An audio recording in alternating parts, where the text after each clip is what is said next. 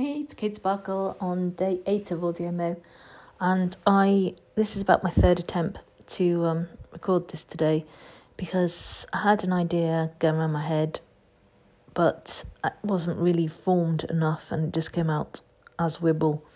So instead, I'm just going to do Soul Cruiser's lists of places I've worked at. So my first job was actually at Boots the Chemist. And I lied about my age to get the job. And it made me laugh fairly recently, probably about 10 years ago. They did a documentary that was supposed to be a shock horror disclosure of underage workers in Asia. And it turned out that it was similar. Girls had lied about their age to get the job. My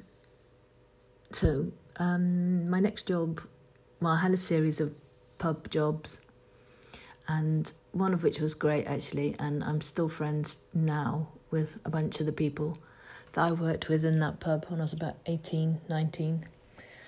I had a job cleaning narrowboats.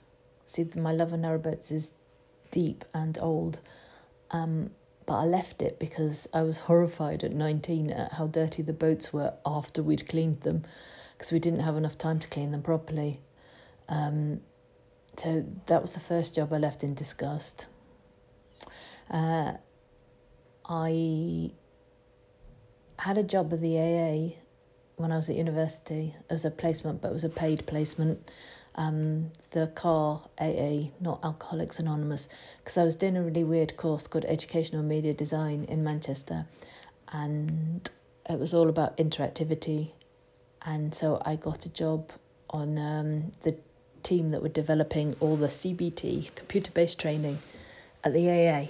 And I wrote and designed a whole training program for them. And then I got a job when I finished university. I had a job to go to by the time I left, and I worked at a company called 3T Productions, where I was an interactive designer. And I think it was one of those things, like, I thought I'd got my dream job, and then the reality was a bit harder. So I went to a smaller consultancy called Peak Interactive, and they were great because I was young and enthusiastic, and they were really small, and I got some great experience working with them. I got to travel to Munich every week. It was a really interesting job. But during that time, I stayed in touch with people from 3T, and we decided that this newfangled internet thing, actually it was CD-ROMs, we were going to do CD-ROMs at first. It was really exciting, and that we had the skills between us to produce it, where we could see some of the companies that we were working in were struggling. So we were young and stupid and decided it was a really good idea. So we started an agency. The agency was called Moonfish, and for a while we were pretty good, if I say so myself. We won loads of awards. The company grew to about 45 people, and it all went boom, basically because we all fell out. The founders is the real reason, and we just couldn't square where we wanted to go, what we wanted to do with it. And so from that company I formed another one called Bright Digital, and we worked for, again, lots of big tech companies. So we were doing tech marketing, lots of what came to be known as account-based marketing, but some of the pioneering stuff behind that. And what happened after that? Then we formed another company called Topspin, because we were doing quite a bit of work in the Middle East. And it was we were working with another company called Topspin, so the goal was to merge the two Topspins together, but that never really came off for various reasons.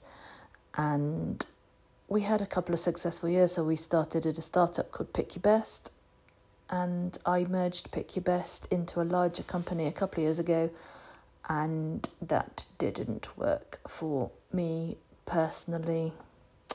And so I walked again. So that was the second job I'd walked out of. And it's been tough, actually, to do that. I had lots of aspirations for that project, and it was tough. And it was some friends who picked me up, and they'd started Fat Squirrel Outdoor, and they just asked me to help, and I helped. And then I wrote a business plan, and they said, why don't you join? And so I joined, and then we went into lockdown. So we had to rethink it all. And instead of being a sort of B2B business, we ended up being a consumer-based business. And I then took over full ownership of that last year. And now I run an outdoor company, which is kind of weird, but I really enjoy it. And the biggest difference, I think, is whereas for years I'd always worked in digital, so loads of data, numbers, who's doing this, where, what's been successful, what hasn't been successful, how to communicate, how to change people's behaviour. Now I know whether it's going very well based on how many people turn up and how big the smiles are on their faces, and it's actually quite rewarding. And that's a timely notification on my computer to tell me to go to bed.